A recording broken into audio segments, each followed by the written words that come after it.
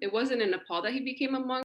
I think what's important. I think what makes a writer, in my opinion, is you can be grand and lofty and have your sentences grammatically correct and really, study the technical side and know how to tell a good story and all of that. That's great. That's an important ingredient. But I think what makes a good writer is if you're able to get to the truth and get to the heart of the matter. And I hope I was able to do that, and that I am able to do that. I'm always looking for the truth. So.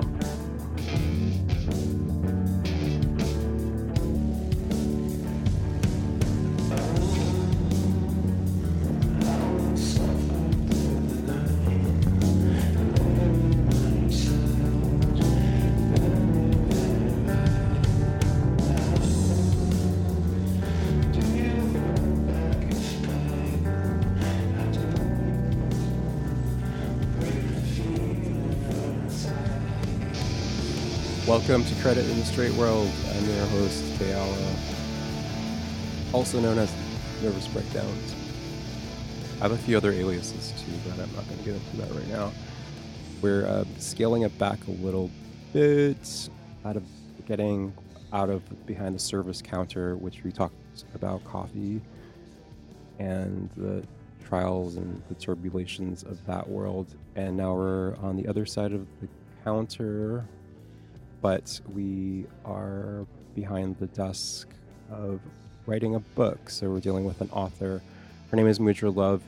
She wrote a I guess it is a memoir, but it's based on Buddhism because of her relationship with her father and how it applies to her life at this time that she writes about.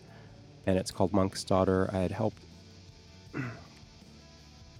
design the book cover actually after we finished her interview, and which we did remotely. So technically I've never met her, but I feel like I know her. Maybe because I'm still reading the book, which is fantastic.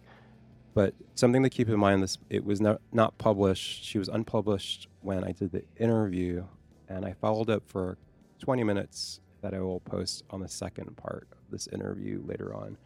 But very much like I did with Nero when he finished his film, I got an interview before and a little bit of interview after. And I think it provides interesting context, and you get to understand the person's feeling before and after. But we didn't do the interview in person. Also, we were in Hawaii when we did it, though we didn't actually meet. I was back home in Hawaii. We didn't do it in person not because of COVID, but because Mudra was 9 months pregnant and she was about to pop. So if you know me, you know that would have happened on my podcast in person, that someone would have given birth. So I'm glad she had it on her shoulders not to meet up with me. But it worked out great remotely, and in the process I made a really good friend, and I can't wait to meet her in person and her new baby Zoe. But without further ado, this is my interview with Mudra, who is an author, a model, amongst other things. But you'll find out now when you listen. Anyway, how are you? I'm doing well, yeah, considering I'm ready to pop any minute. Not that you're supposed to look a certain way when you're 9 months pregnant, but you look great for someone 9 months pregnant. It's definitely we're dodging pregnancy brain. Yes. Is that what it's called? So I don't know if we're dodging it or we're going to be dealing with it. It's totally fine, because I can just name the episode Pregnancy Brain. It just is another topic. Yeah, it's a real thing. I'll be saying something and then mid-sentence I'll forget what I was even talking about, and it just scattered into the universe and popped. So that's okay. I do that, and I'm not even pregnant, so at least you have an excuse. Yeah, at the same time, this whole pregnancy thing is just no excuse. This is your first pregnancy, obviously, right? Yeah. We'll come back to that at some point. I'm sure pregnancy lies somewhere within my notes. But first of all, how do you say your name correctly? Mudra. Mudra. Yes. What's the origins of that name?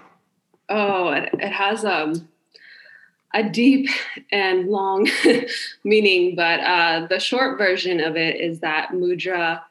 Do you want to hear my dad's version, or do you want to hear like the book version? You can do both. You can paraphrase the one that you feel least comfortable with, though, if that makes you. So, my dad's version is embarrassing, but it is what it is. Oh, that's the better one, yeah. Yeah. So, it means attitude of a goddess. Oh my God. Yeah. So I don't really just like go out telling people like, oh, yeah, attitude of a goddess. So that's my dad's version. But mudra is, they're actually like symbolic hand gestures. So you see the Buddha like doing the prayer and then like the meditation and dispelling fear. So they're like symbolic hand and body gestures. And you'll see it also in like Hindu art, Buddhist art, dance. So that's kind of the more technical version. It's a particular hand gesture, or it's the series of hand gestures that fall within Buddhism? It's the series, and there's 108. Oh my God, it's amazing. Yeah. That's Dad's version, or is that? No, that's the like technical version. Technical. My dad's version is, attitude of a goddess. Because they are different attitudes, and you can dance with them, like in Hindu art and music and folklore, like, they're dancing when they're doing different like body hand positions. And if you've taken yoga, you've done mudras. I can't think of anything off the top of my mind. I definitely see that. Like I have a friend who, I have a very white girlfriend in New York. I used to know her in San Francisco, but she was enamored with Indian dancing. But I think it was, I know what she gets at but I think it's the mudra part that like within these gestures, there's a lot of things happening. Even if you don't understand it, it's very, something is going on, even if you don't know what it's saying. Mm-hmm. Like hula is the same way. Like it's all symbolism. It's all symbolism, yeah. But very graceful. Mm-hmm. Where are you from originally? Originally from Kathmandu, Nepal. How did that work out? How on earth did you get here? I know, I'm so far away from home. I thought I was far in New York to get to Hawaii, but you totally outdo me on this one. Yeah, definitely. Well, my mom's side, we're all Nepalese. And my dad is Hali, white guy, actually from New York. And nice. He went to Nepal to study Buddhism. And then later he became a monk. But it wasn't in Nepal that he became a monk, but he started his journey there. What year was that around? Or era?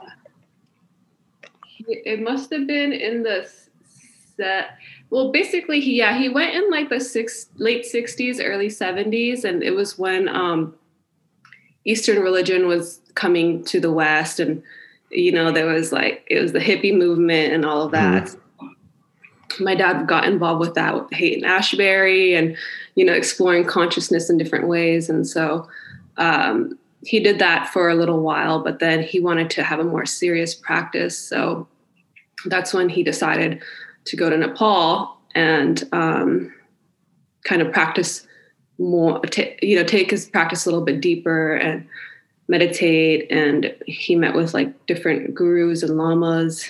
And he stayed in Nepal for 1 year. And then when his visa expired, he snuck off to India. And then he was in India for another year meditating in a cave. And then the authorities found him and found out that he had no exit paperwork from Nepal and no paperwork at all to be in India. So they kicked him out. And then he went back to the US. And lucky for him, as I was saying, it was Eastern religion and philosophy was coming to the West at that time. So there was a lot of different masters and gurus coming and bringing Buddhism to the West. So it was around that time that he met a Manchurian Chan master, and then he stayed with him for 10 years and became a fully ordained monk at his monastery in Northern California. And then when did you come to the picture? When did he? Yeah. So he was a monk for 10 years, and then he's decided he kind of wanted to his time doing that was kind of, that chapter was closing. So he decided to go back to Nepal. He gave up his robes, went back to Nepal, and then met my mom and started a family and had me and my sister. And then I lived in Nepal for about 6 years, and then I moved to the US and grew up in California, and then moved to Hawaii about 5 years ago. What part of California were you guys in, or were you in? Yeah, Santa Monica. Santa Monica? Yeah. I was just out there. I left Hawaii to go to the Bay Area for art school. So I'm like part Bay Area, but then working on my film, I had to go to LA, and then I didn't understand until my friends that lived there were like, had to do all these interviews, and it was like, they're like, oh, where are we going now? I'm like, well, they said they're here. And they're like, Santa Monica. I was like, I don't know. That's just Pasadena. I was like, it was like boroughs of New York. When someone says Queens or Brooklyn, but in my mind, I always thought like, oh, it's just LA, isn't it? Isn't it all just the same? And it's so different. Even the like one interview I did for my film, it was Santa Monica, but the implication was that because I was interviewing someone that I'd met that was in bands, that they thought like, oh, because she's in Santa Monica, this says this about them, right? It's like almost like their social background or like their economic status. And in the end, it was funny because the person was simply going to college and staying on campus, which explained everything. But everyone was jumping to these mysterious conclusions as to why this person that was in a band in San Francisco is now living in Santa Monica. Yet at the same time, a good friend of mine was raising a family in Santa Monica. So it's like, yeah, I guess it speaks for, I was like, okay, this is what Santa Monica is, right? Yeah, I mean, it really does carry that. And I really love how you compared LA to the boroughs in New York, because it's really true. There's just pockets, and they're all so different. And, sometimes, people intermingle, but for the most part, you kind of do stay in your bubble. So for me, it was Santa Monica, Venice Beach, and then Hollywood, partying in Hollywood for a little while. So those are my 3 bubbles. And I didn't really venture out, maybe downtown LA a little bit. And of course, like Beverly Center and Beverly Hills is right there too. But yeah, you kind of stick within your circle, which might be true for Hawaii too. It is. I just had for me, I live in Wahiawa, which is considered the boonies, but like, I don't, but I realized that I live in Queens. So like when I first got to New York and moved to Queens, everyone was like, oh, hang out. I'm like, you live in Queens? It was like, oh my God, Queens is the Wahiawa of New York. It was like, it all makes sense now. And yesterday I found another local person to interview too, because he's a musician working at Guitar Center. But I said, yeah, you can come to Hawaii. He was like, oh, that's far. I was like, I'm sorry, you live in Kailua, so you live far. How dare you tell me? But like, Wahiawa has that association because we're like a pineapple town, It does. And it's like 20 minutes from where we were standing. It's like, it's a 20-minute drive from here. So I don't think it's that far. That's so funny.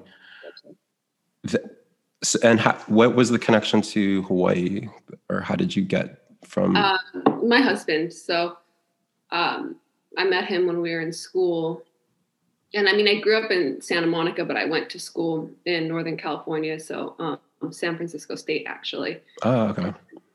So we were both in school, and he is from Hawaii. And basically, I pretty much grew up in Santa Monica, but I also went to high school in Maui for a little bit. And my dad, had a Hawaii connection. And so Hawaii has kind of always been a part of my life growing up. We'd vacation here. And so when I met my husband, it was just like so natural and easy. And, we both graduated from college and started our careers in the Bay Area, but kind of felt a little bit isolated and lonely. And I don't know, everybody was just so career driven, which is a good thing, but we wanted more of a lifestyle balance. So in San Francisco, was that sentiment?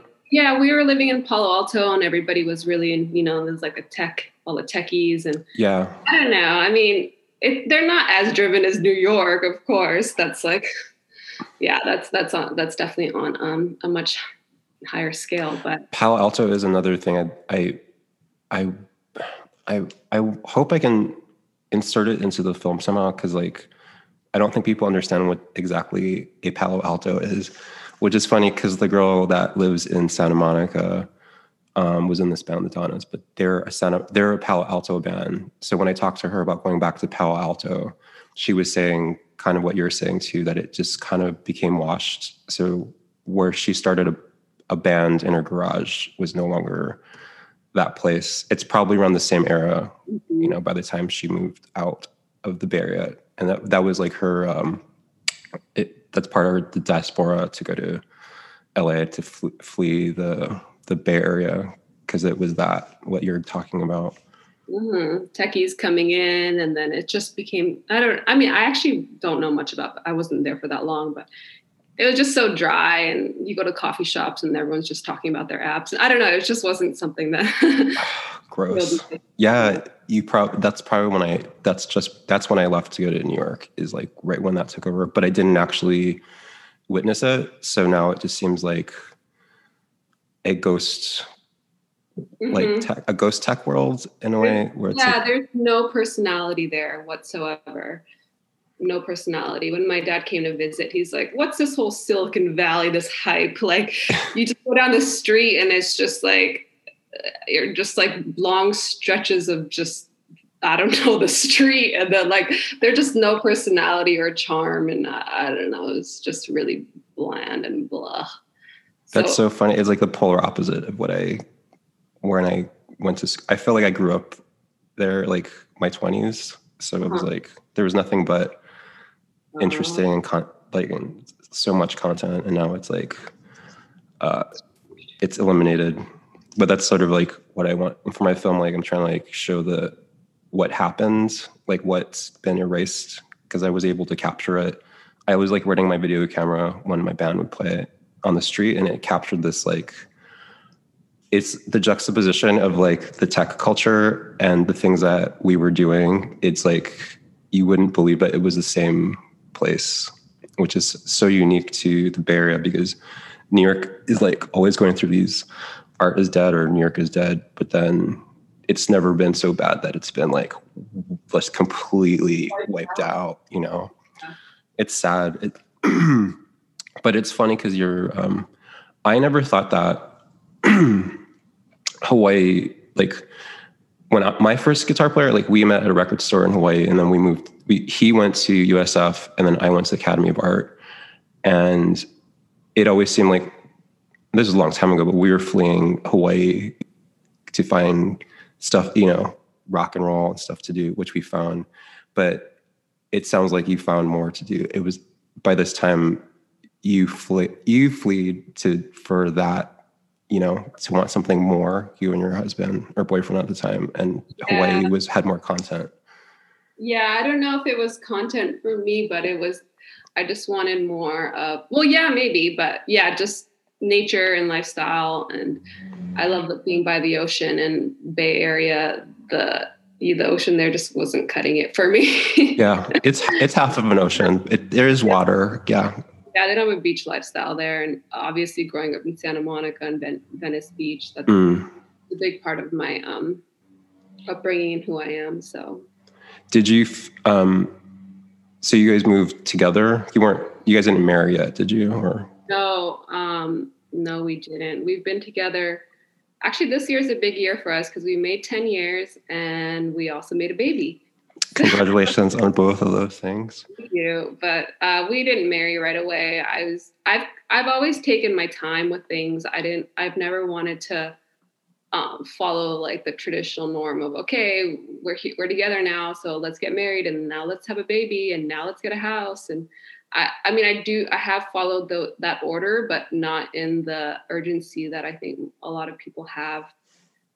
Just because I just like natural, organic unfoldings, and we were just happy and didn't really feel like a need to rush into anything. So what year did you? So 5 years ago, about? Yeah, we moved here about 5 years ago, and we got married about We got married in 2016. We moved here in 2014, so it's been 6 years. So that would be around the time, and so you ended up, I don't know, what would you call this? You've created, blog sounds too limiting. You created some sort of like hub. The timeline of my writing and my yeah. Like how I found you was like it's many things going on, and they seem to have ultimately started in Hawaii, if I'm correct. Yeah. I would say that I got serious. So I would say I got serious about pursuing my writing. Mainly, that's my form of art. About 6 years ago. You're right. When I moved to Hawaii, that was actually right when I started writing my book, which I'm just finishing now, and it's crazy that it's 6 years later, but that was just my process. When you were starting, were you getting into writing, or did you start with a book as like starting? Sometimes my naivety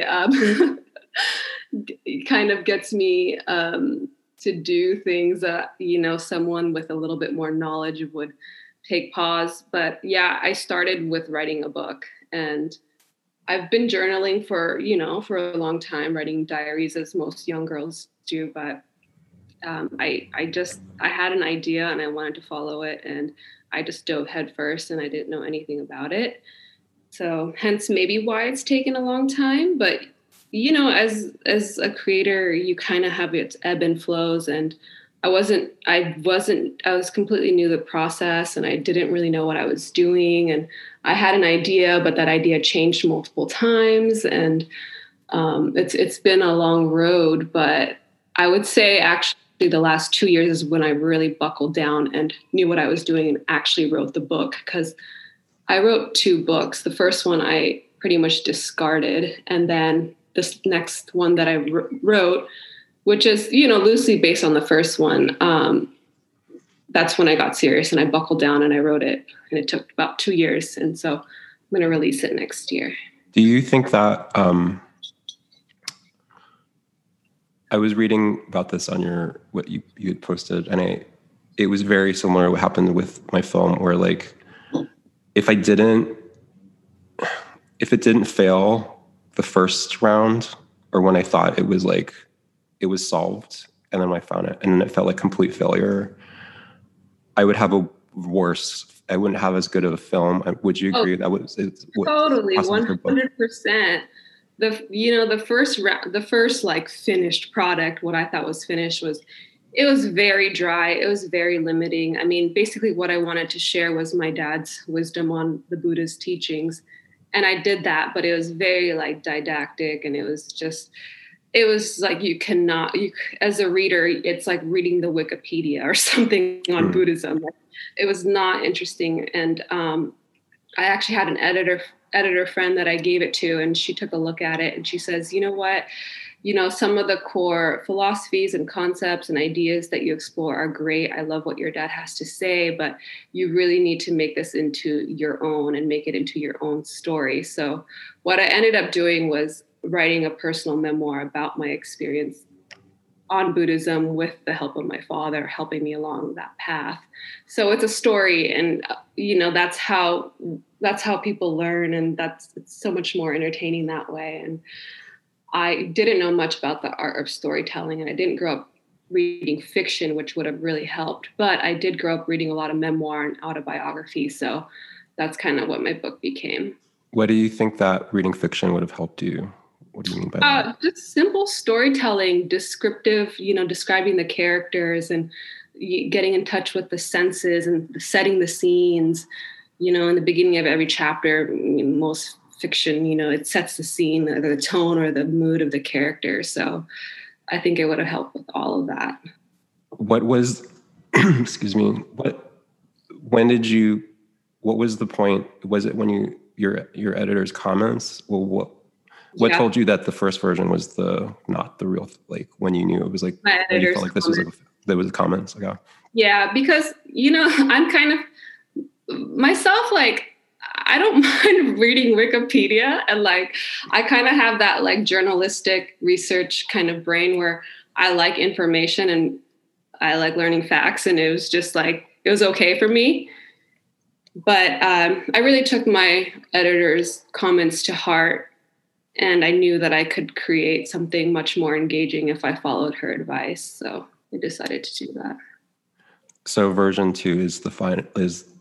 Yeah, it's final. It's done. I'm not changing it because you don't know how many times it's gone through a copy edit. The same editor that advised me to change it. It went through her for a copy edit. It went through my husband. He read through the whole thing. And then I've also proofread it probably about 1 million times now. So, and it's set in stone. You're done when you're just like, there's nothing more I want to add. There's nothing more I want to take out. The only changes I'm making are like small word choices or it's grammar or something like that. So it's done. I'm ready to close that chapter and move on. I'm like right behind you. I can taste it, but I'm not. I would say I'm in post-production, but. Yeah, you got to make sure you're not getting nitpicky because for me, perfectionism is my defense, and perfectionism is my insecurity. And so when I start nitpicking at things, it's because I'm not, 100% confident about what I'm doing. So you got to recognize when something is done and it's just your perfectionism and your insecurities getting in the way. Yes. The element of insecurity is always there for me, but my friend Nero, who's a filmmaker, he was helping me, and I'm his episode is up next, I think, in a few weeks. But in the interview, I was asking him about the stuff working on my film, and he was like, in his very fatherly tone, he was like, it's like, I think you have a lot. You think it's time to. You really need to stop, and like, I think you're done. And, yeah. No, but then there's this other person that can interview, and I was like, but I know what you're saying because I need a father figure in my creation process that way. Otherwise, I'm this like a flailing child creator. So you've kind of dealt with the same thing. I'm in the maybe it could be nitpicking. I'm not sure I have enough, but I have a couple. There was like one person that keeps not following up on the interview, and he was in a Bay Area band. He lives in New York, and I feel like I need him it would just round it out. Yeah. But if he keeps letting me down, I have to like let it go. Because I think I'm just going to send one more email. And if I can't get him when I get back to New York, then it's God's will that I have all the content I need, which I do have a lot. So I don't think I'm being nitpicky. That's just the one thing. Because he agreed. I showed him like sort of like my edit, not even a full edit of the film, but just like a trailer. And he liked what I was talking about. He was like, yeah, I see it this way. And he was like, it'd be really good. Because the whole thing is about how everyone from that scene or that time all disbanded. It's diaspora. Hardly anyone lives in the Bay Area anymore.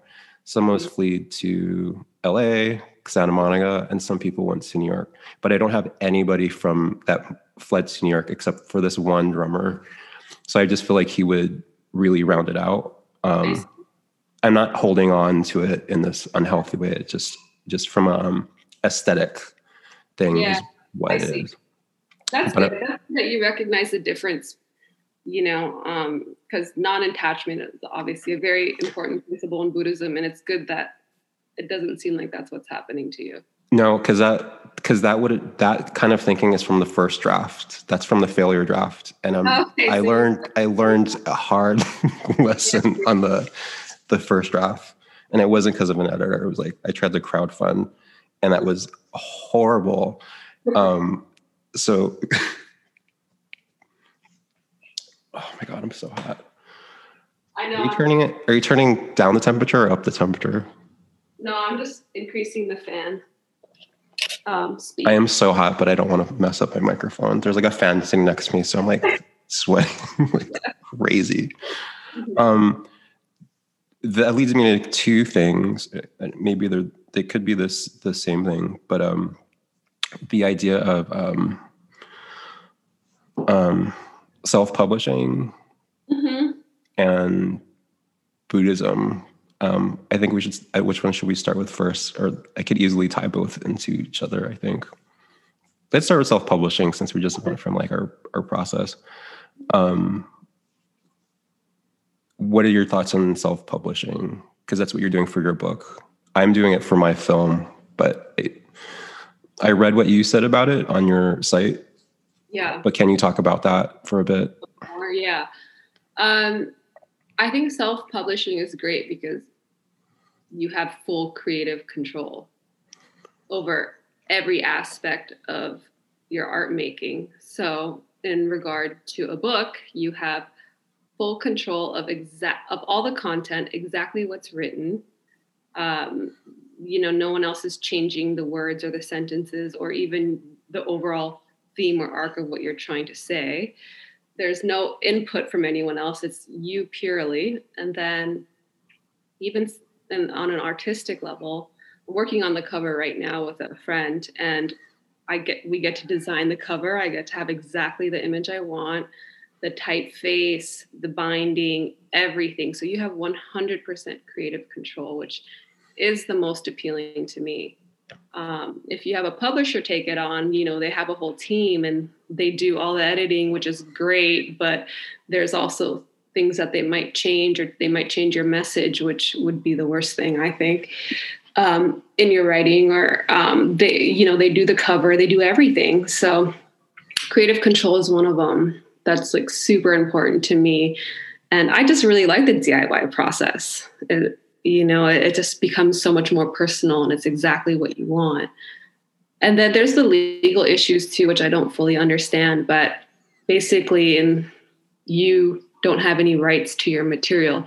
You have the copyright, but the publisher has like the print license, and they have full control over all the, legal aspects and all of that. So I think that's why self-publishing is pretty neat. Those are the two big things. What else? Yeah.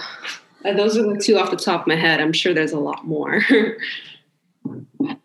And it's interesting. It's the publisher is what the producer is in music, and where a label is, I would say, and then in a film, it's the producer, which it's, I think the whole thing is the control of the content. Yeah. Like the part that's really should be most important. I don't know. It's just something to consider. I never thought of it from a book process. Although I do know, there was one memoir I always wanted to read from this bass player, and she just never finishes it, but she has a publishing deal, and I can't figure out if it's her or her publishing deal, because it's never gotten done. So it's probably her. I don't know. It sounds like it. No, because you're doing something that took you like five years, right? Which seems like a long time. This person, I was like, oh, it's happening because she has a publishing deal. And she talks about it on Instagram, and she tells these great stories in the Instagram, but there is this, it feels almost like, I don't know if it's because of, she was an addict in her past, or she's a recovering addict, but in the posts about what the story is and her history, and it's like there's already a book with all these posts, but the book never gets done. So it's like, another, I think, great thing is like you're actually ahead without a deal. You know what I mean? Like, because I always thought like, oh, cool, she succeeded, she got a deal on her memoir, but you finished your book without a deal. Which takes discipline.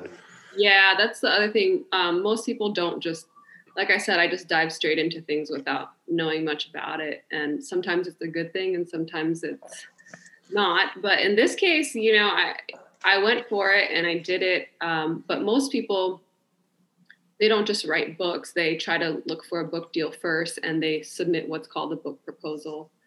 And maybe they'll have a general idea. They'll have like the first few chapters written, and then they send that out and see if a publisher wants to take them on. But for me, it wasn't about that. It wasn't really about creating a product. It was about just sharing a message, and the process of it was more important to me than anything. And getting my dad's word out was more important to me than anything, and my own story. So it didn't matter if I had a deal in hand or not. I was going to do it. And that's kind of what led me to finish it, I guess. But that being said, I am connected with an agent. And well, we're going to see if I've submitted, she's inquired about my work and she's reading it now. So I'm in this period where it could be self-published or they could choose to publish it. I'll be in a weird place, though, if they choose to publish it, because I don't mind them changing too much of the content. I don't think they will because it's already complete, and I don't see them doing much to that. But with the cover, it's my friend who did it, and I really like it, and they can just say no to that and do their own thing. So, and it's going to take a lot longer if I go with them. So I don't really know. It's all up in the air, but most likely I'll self-publish, and they could take it in their hands later if they want to also. Did you originally, from the get-go, did you think you were going to self-publish, or did something happen where you were like, I guess I'm going to self-publish this? No, I didn't really. I wanted to keep publishing out of my mind as much as possible.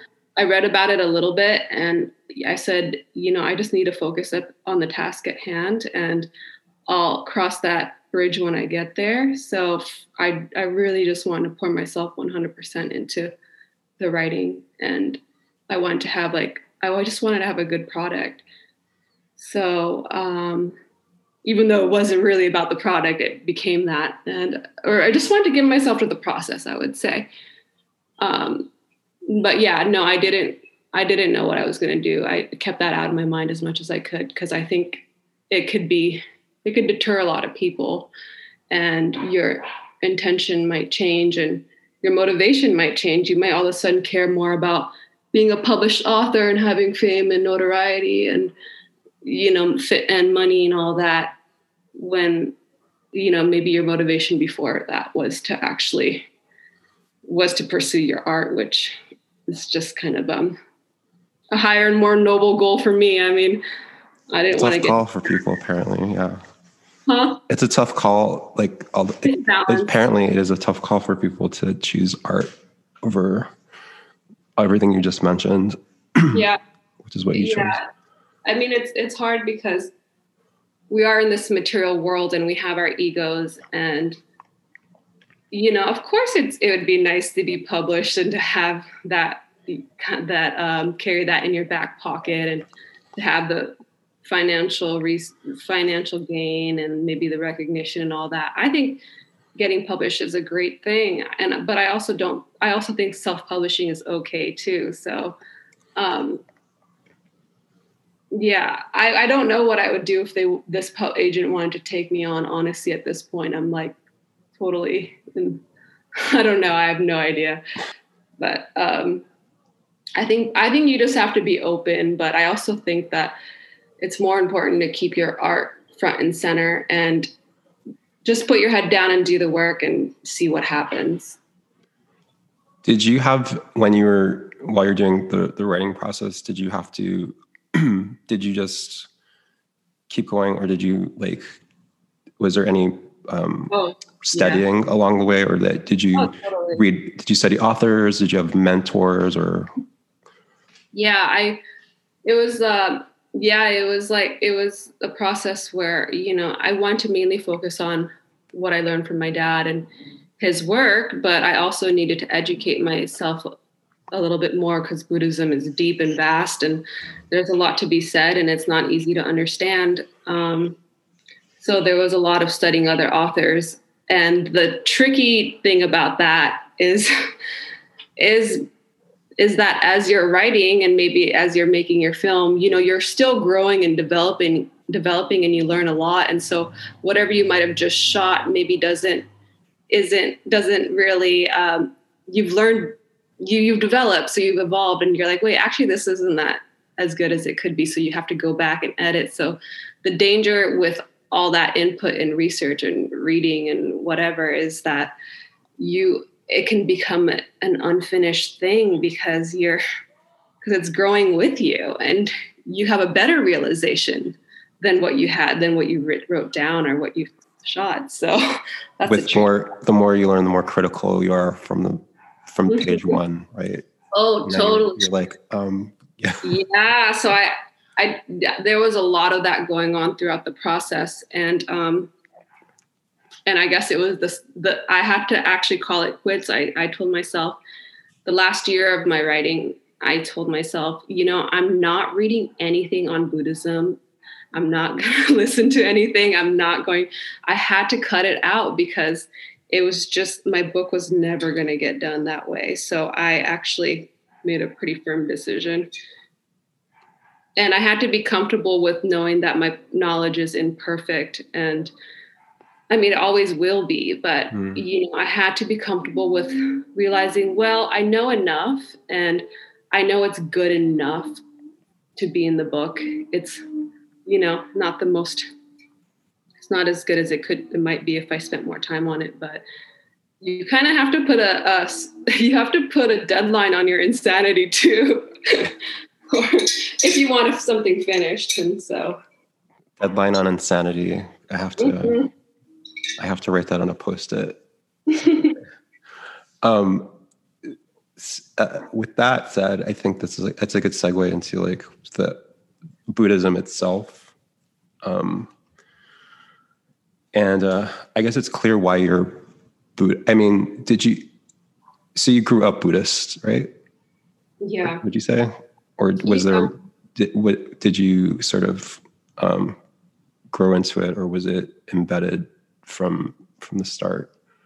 Yeah, so I've been immersed in Buddhism since I was born. Buddhism is like the bedrock of like the social and cultural practices, daily lifestyle in Nepal. And so my dad being a former Buddhist monk, it was inevitable and inescapable. It was just who he was. And he embodied it fully, from just the way he lived his life, from the way we ate our meals, praying, and, to just every day, just watching him in his everyday actions. So it's been a part of my life since the day I was born. But I would say I took a special interest when I hit my own rock bottom, and that was when I was 21 and partying in Hollywood. So that's actually where my story begins. And my book is called Monk's Daughter, and it's about the last 10 years of immersing myself fully into Buddhism, and it being my choice, because when I was young, it was just there, and I didn't think about it, but it was when I needed it the most that I pursued the path. And I would say Buddhism saved my life, and it's also the greatest gift my dad gave me.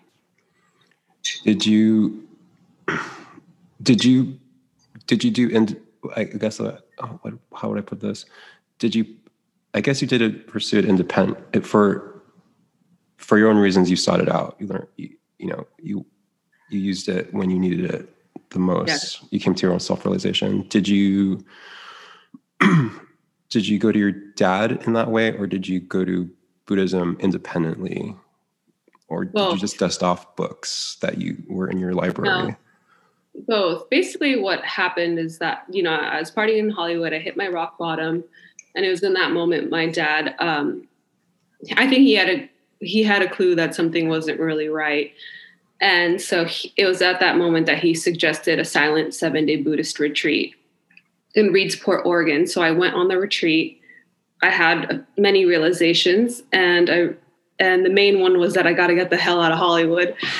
So I decided to leave Hollywood and move to the Bay Area. And that was where a lot of the retreat participants resided, and there was a monastery there. And all of these people are part of the Sangha, or the spiritual authentic friends that were part of my dad's group when he was a monk. So it's all within the family in that sense. And so I started going to the monastery there every week. And I was at Santa Monica Community College at the time. And, I had thoughts about going to San Francisco State, but I wasn't sure. Buddhism is what I needed at that time the most. So yeah, I really just went to the monastery and fully immersed myself in that practice, and did that for a year. And you'd be surprised, maybe not, I did it for like 6 months, and I just saw significant changes. And then my life just started unfolding in really positive ways. And so the story is kind of about my personal experience and what I did. And it's just to kind of show readers like how you can pursue the path as a layperson, someone that's not, I wasn't going to go and join a monastery, although I had that thought. And so it kind of highlights the last 10 years of my life and how I've practiced with the help of my father guiding me along the way. What were the things that, when you found clarity, I guess, what were some of the things that like, once you like got there, that fell into you in a positive way? Like, well, I was discipline was a big one. At my community college, I was failing my classes, which was like really unlike me because I was a straight A student growing up. So going to the monastery and sitting in meditation kind of reestablished the discipline that I once had. And so that's when I decided, okay, I think I can do this college thing. So that's when I enrolled in San Francisco State. And then, then I had straight A's again. And so that was like one very, strong area where I saw improvement. And then it was so easy. It was hard for me being in an environment that I didn't have the willpower to like resist, because partying and like that, I loved it. I still love it. I'm still that person, but I had to fully remove myself. And it's kind of dramatic, but that's just kind of the person I guess I am. Those, I didn't want to say like temptation exists wherever you are. I could still have gone out drinking in Berkeley. That's where I was living. There's lots of bars. It's a college town. And I did a few times, and I had some setbacks for sure, but the Dharma at the time was more interesting to me. And so it kind of like captured my mind and held me there. And the meditation also, and having a Sangha, which if you're an AA or something like that would be like your sponsors and people like that. So it's really the community, sitting in meditation, hearing the Buddhist teachings, and that became more interesting to me than all the other nefarious activities. That's good. That's a good thing.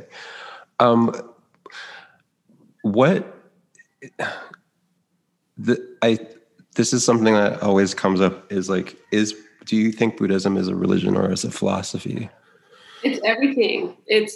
Buddhism is a philosophy. It's a way of life. It's a psychology, a science of the mind. Did I say it's a religion? It's a religion. You can totally practice it as a religion. You can go in a monastery, take your vows, shave your head, be fully dedicated to the Buddha's word in that way. But that's why I love Buddhism, because it's so open and it's so flexible, and there's no requirement. I would say if you really want to call yourself a Buddhist, which we can get into that too, that's just a label. I guess most basic Buddhists take the 5 precepts, like no killing, stealing, lying, sexual misconduct, and abusing intoxicants. Those are like the 5 basic precepts that all Buddhists take.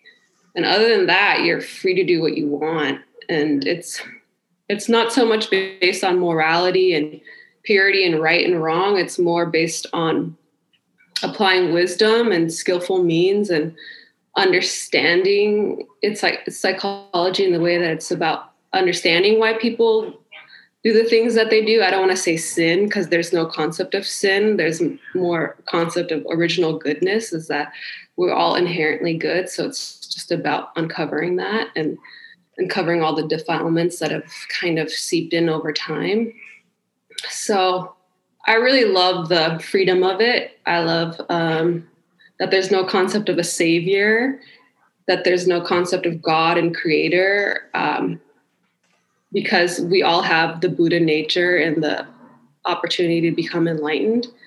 And we already have that within us. So it's like, I guess they would say God and us and God, we're not separate realities. We're just one. So it's just about discovering that.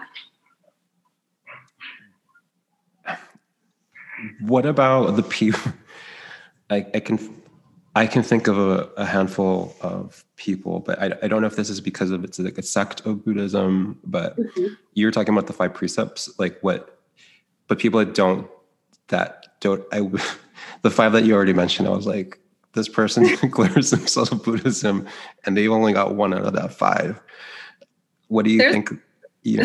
What about that when people define themselves as a Buddhist in this very I don't know, surface level way? There's flexibility even in that. I mean, I would say that's like the basic prerequisite, but they do say like, if you can't do all 5, then do 4. It's all about doing your best. But then, I don't know if I call myself a Buddhist, but I mean, I don't do. Maybe it's not about doing all 5 all the time because like I kill ants and things like that sometimes. Even though lately I've been just trying to trying to remove them nicely, but I literally just wiped out a colony of ants, because in Wahila there's so many insects, but I left 1 morsel of food in the sink, and I was like, oh my God, and I immediately just ant holocaust, which I did. I felt guilty after, but that's that's hard. Know. Yeah, I can't be the authority on Buddhism, but I do think that is like a main and basic requirement. But actually I won't say requirement, but guideline. You should just try to do that. But there's different aspects of it that you can focus on too. If if the 5 precepts is just not doing it for you, you could try just focusing on the mindfulness aspect and meditation and kind of incorporating it. So I don't know. And like I was saying, Buddhism is where, it's beyond label. Truth is beyond label. So they don't really believe in identification in that kind of way. Although we do live in a conventional world where language is how we communicate. So you got to kind of think about that too. So I would tell people I'm a Buddhist just to make the communication easier. Yeah. I have I'm not sure if I'm Buddhist. I joined I don't know if it was a religion or whatever. I just learned, I just detached myself from it when it started to feel enclosing, or also that people kept saying to me, I don't know, it was this sometimes it felt like being handed a poison apple, because it was more about if you take this, then you will have more. If you come to these meetings, and that's when I was like, oh, this is becoming more like a religion than it is, a philosophy. Or I'd go to these meetings and I was like, oh, I'm already aligned with that philosophy. In Hawaiian culture, it's just a repeat of that. So I'd be like, well, I totally understand this. Your sutra is how I was raised, in this, this sort of philosophy. And then it started to feel and then it was oh, you should be part of there's a men's division meeting. And I was like, what is a men's? I don't understand why there's a men's division. Mm-hmm. And then I'm like, okay, am I pulling away, or am I understanding Buddhism in a different way? Because if there's too many rules, I tend to stray from it. But then in my mind, I'm I still think that I can take the philosophy home with me and sort of like resist this sort of like it becomes more like a religious institution when that happens. Yeah. Rules and the men's division and all that. And that is one way Buddhism is practiced. You know, there's many, many, many ways. So I think it's all about seeing what works for you. And I'm kind of in the process right now of creating a religion of my own. And that doesn't mean that I'm creating something entirely new. I don't think religion can be manufactured in that way. But what it means is that I have my main practice as a Buddhist, but I'm also open to different philosophies and ideas and concepts and borrowing from all the rich tradition and history that's already out there. So maybe looking at the Gospels or Native American history, or even looser things like synchronicity or mysticism and taking a bath and being in nature. I think it's all about finding what's sacred and getting in touch with that. So I don't think that we should limit ourselves. We should pour ourselves into our practice and be sincere into our main practice. But I think it's important to expand and not turn a blind eye to the truth. And my dad was a good example of that because, you know, he was a Buddhist, but on his altar, he had like Ramana Maharshi and Amma and all these Hindu saints. And, you know, he says Jesus is a bodhisattva. And like, so it's like, we just shouldn't limit ourselves. Yeah. Wait, what was I about to say about that?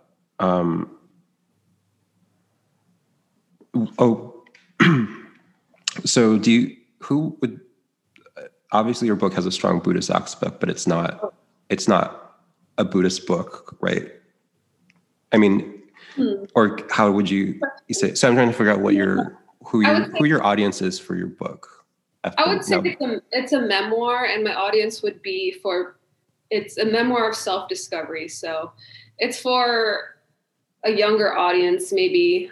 It's for it's for like me when I was 22, when I was going through this whole experience, because I'm 32 now. So it actually spans the last 10 years, but it's basically for someone like me who, it doesn't have to be that they're partying, but in some way, some form, they had a breakdown, right? And so it's kind of cliche in that way where it's like, oh, you hit your rock bottom and you find God. So I guess it's a version of that. And I like to be original, but you know, it's okay. That's just what it is. It's just my story. So I guess, yeah, my audience would be someone that's just looking to discover who they are and finding, and Buddhism is one way that can help you understand who you are in a conventional sense and also in an absolute sense, because we're so much bigger than ourselves here as we come to the form. So it's about finding both and reconciling both and living the truth of both and integrating that. I used to work, I worked so many jobs. And one was I worked in a bookstore, except I wasn't smart enough to work on the book side. I was just the person that made coffee in the bookstore. I was treated, it was so funny to see how this independent, it's a very famous bookstore, but I felt like we were treated like monkeys that made coffee. And then they were like, the bookstore side were like the intellects.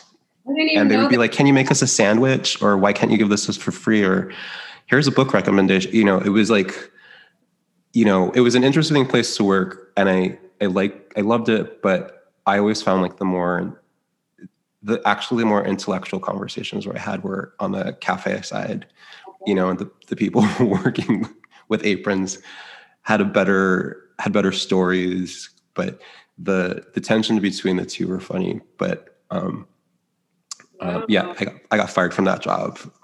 I ran my mouth off too much. I would not be able to put up with that. I didn't even know that there was that kind of.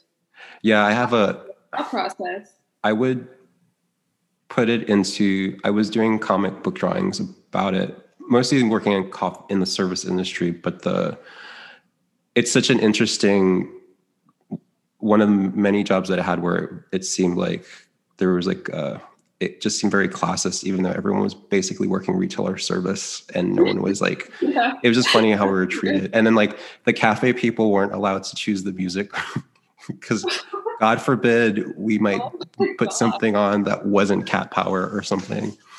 Yeah, I personally don't even have many writer friends, or, I'm not even in that world. So I don't know, they might scoff and roll their eyes at me because I have no writing experience. And here I am, I wrote a book and I'm doing blogs and all these things. But I think what's important, I think what makes a writer, in my opinion, is you can be grand and lofty and have your sentences grammatically correct and really, study the technical side and know how to tell a good story and all of that. That's great. That's an important ingredient. But I think what makes a good writer is if you're able to get to the truth and get to the heart of the matter. And I hope I was able to do that, and that I am able to do that. I'm always looking for the truth. So I think that hopefully some of that is captured in my book, but that's not for me to decide anyway. No, it's not, and you can't worry about that. But that is a really good point. That's like the point of that. You don't need to have colleagues in the thing that you're doing in order to achieve it. I think that's like, it creates more insecurity to think that you have to have writer friends or filmmaker friends or to do what you do, and it really doesn't. You just gotta love the medium, whatever it is. Yeah, that's another hindrance is like outside of the creative process is thinking that you need to have you have to run with a pack of people doing the same thing in order to do it. It could be really nice. I mean, I have a few writer friends and editor friends. It could be really nice and really helpful. I can see the upside of it, but it's not a requirement by any means. And it could create a lot of insecurity and competition and all that other negative stuff. So I don't know. If you, I'm